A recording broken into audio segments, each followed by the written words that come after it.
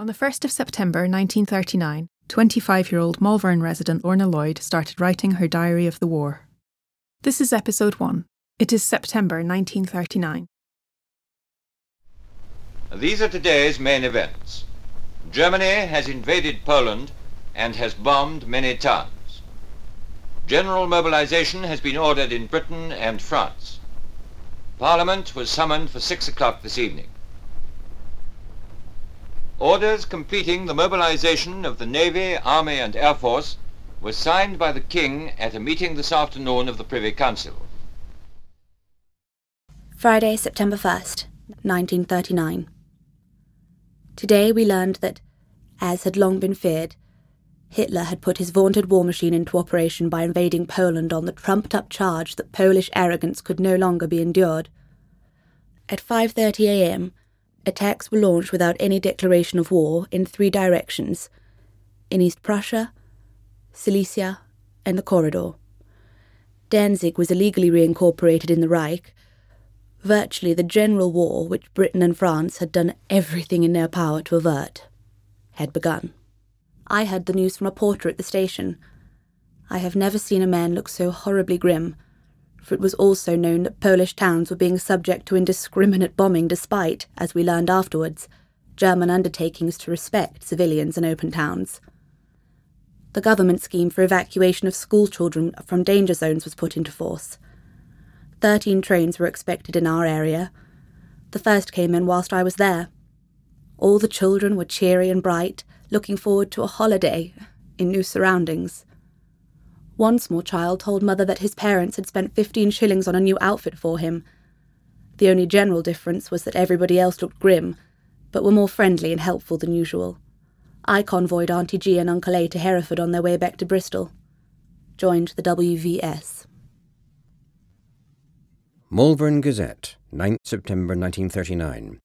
Evacuees arrive in Malvern. Birmingham schoolchildren billeted. The first warning Malvern residents had of the expected arrival of 200 children evacuees from Birmingham was when a patrol car containing officials of the department dealing with the evacuation drove slowly through the streets of the town and asked people to prepare themselves for the young guests who would soon be in their midst. At the same time, an appeal was broadcast for blankets which were urgently required. This appeal has met with an amazing response, and great tribute is paid to the members of the Women's Voluntary Service who have given invaluable help in every way. Not only have they assisted with the blanket problem, but have also put their cars at the disposal of the young Midlanders to enable them to reach their new homes in various parts of Malvern. The children arrived at Great Malvern Station at noon on Friday. There were 225 youngsters unaccompanied, and 46 mothers and teachers in addition. All had come from the Almar Street School in Birmingham, Eckington Street, and St. Chad's Roman Catholic. Footwear has been found for the evacuees by the churches of Malvern, and many of the children have been fitted up with new items of clothing. Billeting officers were Malvern school teachers who have played a great part in the tremendous task. The distribution took place from Malvern Council School, Great Malvern Parochial School, and St. Joseph's R.C. School. Saturday, September 2nd, 1939. Rumours of Britain's action having taken the form of an ultimatum to Germany demanding a withdrawal of her troops from Polish territory and offering to consider the situation as equal, if conciliation was agreed to that before the German troops marched on Poland. Continual air attacks on Polish towns and villages. No definite statement by Mr. Chamberlain in the House. General uneasiness expressed by the leader of the opposition, Mr. Greenwood. No reply from Germany. Daily Mirror, 2nd September 1939. Britain sends her ultimatum. Germany fights alone. Britain has sent an ultimatum to Germany, ordering her immediately to withdraw the troops which yesterday invaded Poland. The message was handed to Herr von Ribbentrop by Sir Neville Henderson, the British ambassador, at 9:40 last night. Ribbentrop said he must carry the communication to Hitler. It is probable that there will be no more messages between the two governments. At a given moment, probably sometime today, Britain will declare that a state of war exists. The ultimatum was read to a determined House of Commons last night by Mr. Chamberlain, who said, "If the reply to that last warning is unfavourable, and I do not suggest that it is likely to be otherwise, H.M. Ambassador in Berlin is instructed to ask for his passport. In that case," Mr. Chamberlain added, "we are ready." Sunday, September 3rd, 1939. We learned that Sir Neville Henderson, the British ambassador in Berlin, had been instructed to call upon Joachim von Ribbentrop, German foreign minister, to ask for a reply to the British note. We were told at 10 a.m. that the time limit fixed for an answer expired at 11 a.m, and unless Germany replied, we would be at war. I thought it had long been inevitable. It was a horrible moment. It is like the last scene of Marlowe's Dr. Faustus. "Now, Faustus, thou hast one bare hour to live. Half the hour is past, 'twill all be past anon." No one had any hope that there would be any reply, for the German government had already had ample time to do so. Since the time must pass, we took refuge in whatever things we could find to do. Mother clattered crockery in the kitchen and turned out the store cupboard. I played Bach chorales, I suppose in the hope that there I could grasp something that was immortal and imperishable. It was what Cyrano de Bergerac would call a panache. At 11:15 the Prime Minister spoke to the nation in a voice that sounded weary and heartbroken. And at 6 p.m. the King spoke to the Empire. France declared war at 5 p.m. It seems now that there is nothing more that can be said.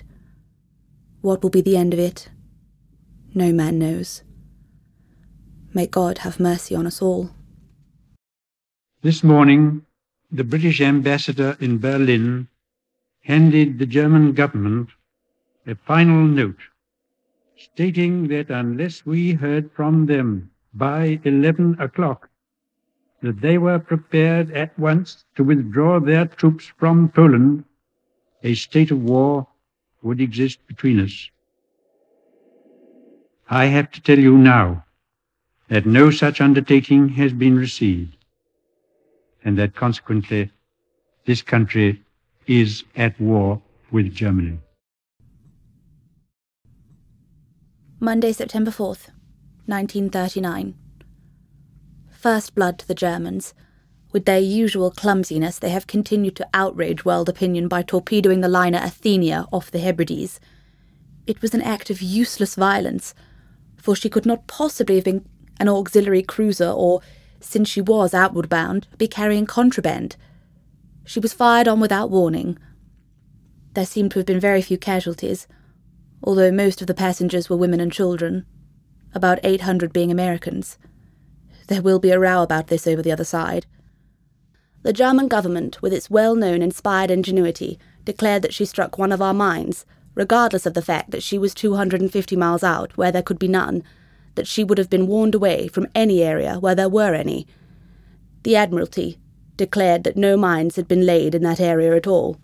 We are supposed to be trying to inflame American public opinion by lying reports of the disaster. Our best effort for the day, or rather last night, has been a reconnaissance flight over northern and western Germany by the RAF, during which they dropped 6 million leaflets in German. Gas masks are de rigueur for wear in the democracies, carried about with great self-consciousness by about half the population. The other half resolutely leave them at home. Malvern Gazette, 18th November 1939. Care of your gas mask. Keep it safe and dry. The coming of winter and wet weather calls for some advice to be given on the care of gas masks to those who carry their gas masks about with them. It must be remembered that a gas mask can be very easily damaged by being crushed or by getting wet. It is therefore best kept in the cardboard carton that has been issued, but the carton needs to be protected against the wet. The best thing to do is to either carry the carton in a waterproof bag, haversack or satchel, or to obtain a cover for it, made of canvas or American cloth or some similar material, such as can be bought or can be made at home at trifling cost.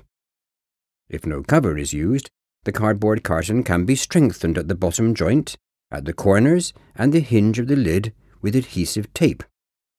The carrying cord should be threaded outside the bottom of the carton to prevent the bottom slipping loose. In rain, the carton should be carried under the coat or mackintosh. Gas masks should not be carried unprotected in soft fabric bags. The facepiece is liable to be crushed, and the eye panel may easily be cracked, and the gas mask is then useless. Tuesday, September 5th, 1939. Reports coming in all day about the Athenia disaster, but no estimate yet as to casualties. I'm afraid I was rather premature yesterday when I said there were only a few. The submarine was actually seen, and there is no doubt at all about the torpedoing. Added to that, she opened fire on the sinking ship. I believe that the events of the last few years, since the growth of this hydrofascism, have dulled the general sense of the horrible. We have supped full of horrors. Even the yellow press could hardly rise to superlatives. We have read, almost unmoved, of the use of gas on unarmed Abyssinians, of the shelling of Durazzo on Good Friday, of the prolonged martyrdom of Spain, and the terrible slaughter in China, till there is no room left even for comment. The mind will not take it in. And perhaps one may dare to hope that doomsday is near and the world's grown honest, for even Italy tries, only half-heartedly, to justify Hitler. The world is sick of bloodshed before this bloodshedding has well begun, but it is sicker still of fascism. It may perhaps die a natural death in Italy. It will die in Germany, but its death is going to be unnatural and violent. The RAF flew over Germany again, unmolested, and dropped their visiting cards. There is an element of fantastic unreality about this war. We all seem to be living in a dream.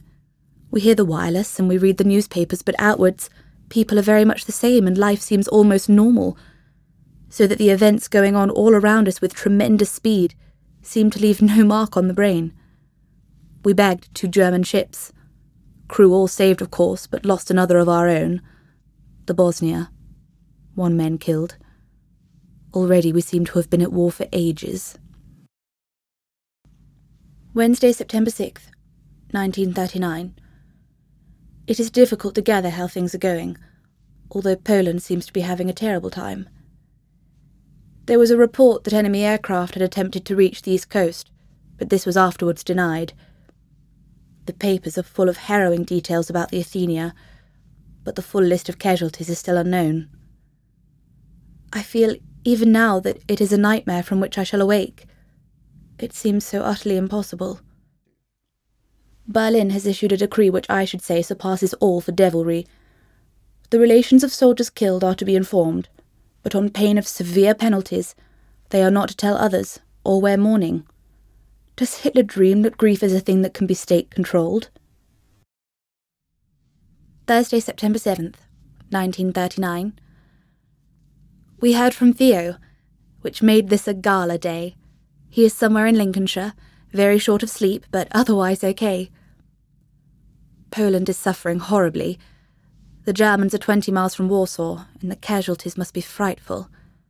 Movements on the Western Front are still obscure.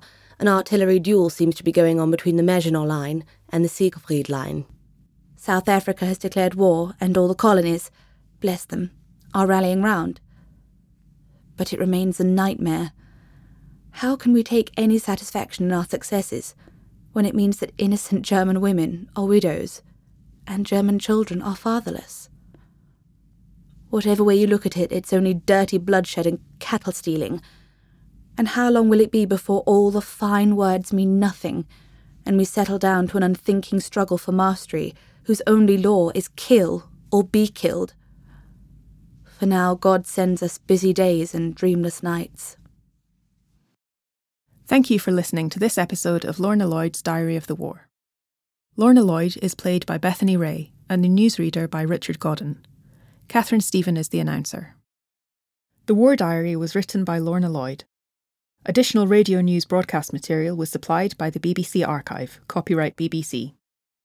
Print news was sourced from the British Newspaper Archive, with thanks to the British Library and FindMyPast, and from back issues of the Malvern Gazette held at Malvern Library. The theme tune is an extract from César Franck's Symphony in D minor, performed by the BBC National Orchestra of Wales, conducted by Richard Hickox on the 5th of September 2003, and also kindly made available by the BBC Archive. This podcast episode was brought to you by staff and students of the School of Computing at Edinburgh Napier University. It was produced by third-year students Alex Genks, David Graham, James McLaughlin, Andras Peter, and Michael Sutty, under the supervision of Ian McGregor. The podcast was directed by Bruce Ryan, with the assistance of Hazel Hall. The UK Arts and Humanities Research Council funded this work through the Creative Informatics programme. Find out more about Lorna Lloyd and wartime in Malvern at www.malvernmuseum.co.uk and in the next episode of The Diary of the War.